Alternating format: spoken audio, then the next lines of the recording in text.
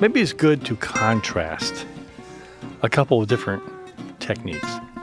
How about this? You call up a pool contractor. What's he going to ask you? What kind of pool do you want? Where do you want to put the pool? What's your budget?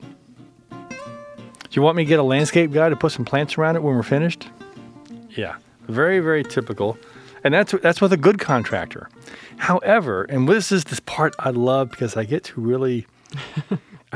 really say I love being part of this profession. If you get a hold of a landscape architectural designer, a true landscape architect, things are a little bit different because these are the questions they ask and they have a higher level of awareness. For example, what are your goals for outdoor living? When you imagine a great outdoor space for your family, what do you see? What are the activities going on? Are you interested in meditation or quiet time?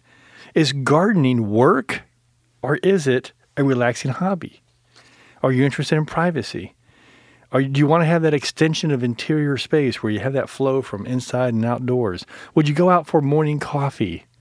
Are you looking for a great place to have a glass of wine in the evening? Is it going to be a family compound so that the nephews, the nieces, grandkids, maybe your grandparents, maybe your parents, is this going to be a place where everyone comes and gathers?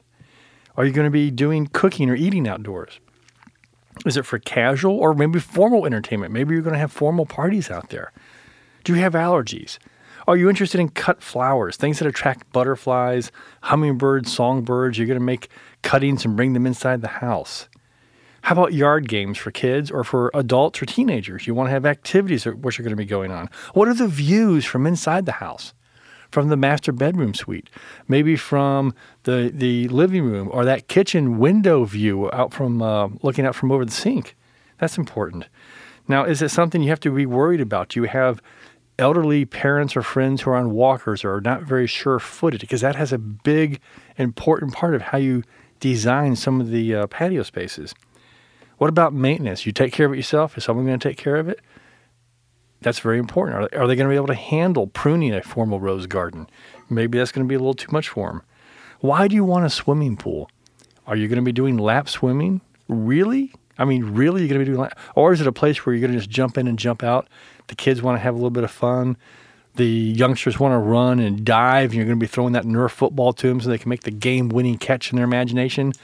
Those are things you want to keep in mind for how you design the pool, because really the pool is nothing but a big, wet gathering area. If you think of it that way, the design starts happening differently. So you want to start thinking about that. Is it simple relaxation? Will you use it in the morning? Will you use a spa? Everyone says, oh, you should put in a spa. Are you really going to use one? Now, we use ours all the time, but you may not be a spa person. You may not be a person who wants to walk outside when it's 35 degrees at night in a full moon and get into 104-degree water. That may not be your thing. I love it.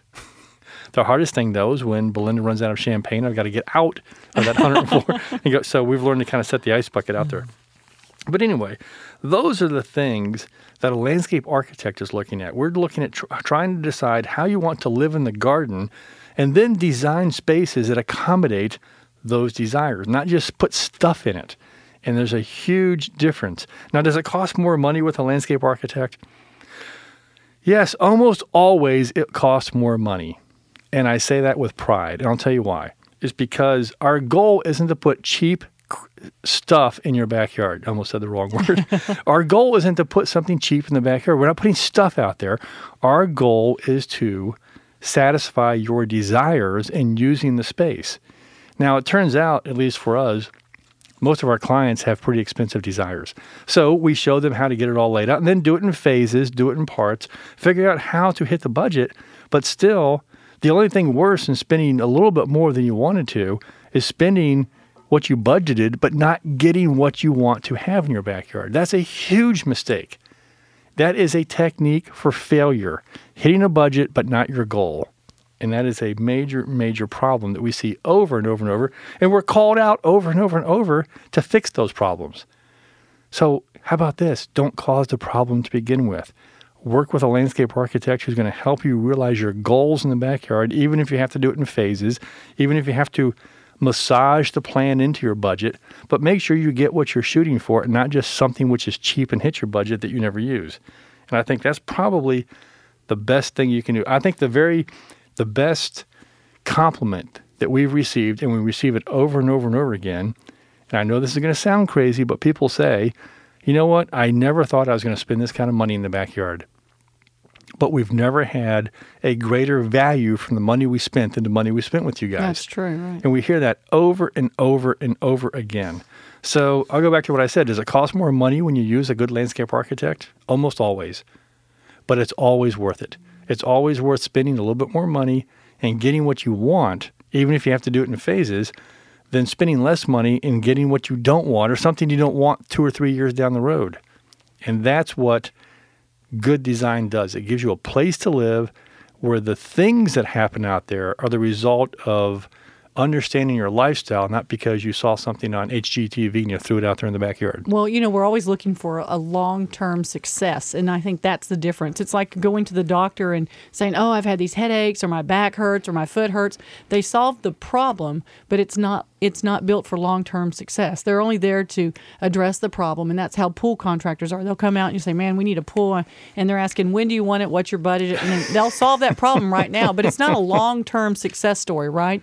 Typically, they have to call us in and say, wow, we wish we'd called you in on the front end, but now that we haven't, can you fix this? And we're working on that right now up in the Woodlands. Someone who did a bunch of work and brought us in, and we started looking at it, and we didn't really say anything, but when he saw the work that we did, he said, you guys do all this? We say, yes. And remember, he told you, he said, I should have had you in to begin with, right? In the beginning. Well, okay, we're past that point. We're not going to rub it in, but let's just move on from there.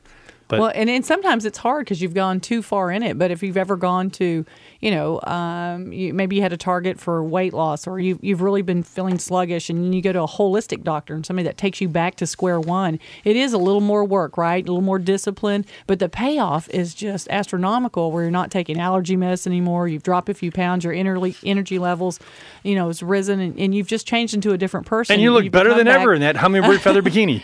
But those are the things that you want to do. It does take work. It does take a lot of discipline and patience to get it right. And you're going to want to do that. You're going to have to start with a plan. You're going to have to go with someone that's got the knowledge, the experience. My goodness, don't you want to go to someone that's been successful, right? If you keep going to your neighbor who's never grown vegetables and you're asking him how to grow them, and he keeps giving you advice because, he heard about it or saw someone or he knew one, but he never did the work and he doesn't have a trail of experience, of results, really, then, you're going down the wrong path. You need to go to someone like Skip that we talked to earlier. And Skip knows what he's doing, and that's right. He can go through experience and saying, hey, I did it this way. I know that they need more sun. 4 hours is not enough. 6 hours is enough. Just invaluable information to think, am I going to get away if I do this? And he's going to tell you, no, let's get some fertilizer out there, and gives us the ratios. He's just set you up for success. And that's what you want to do. If you're going to spend energy at all putting this pool in, my goodness, don't waste your money and do it right.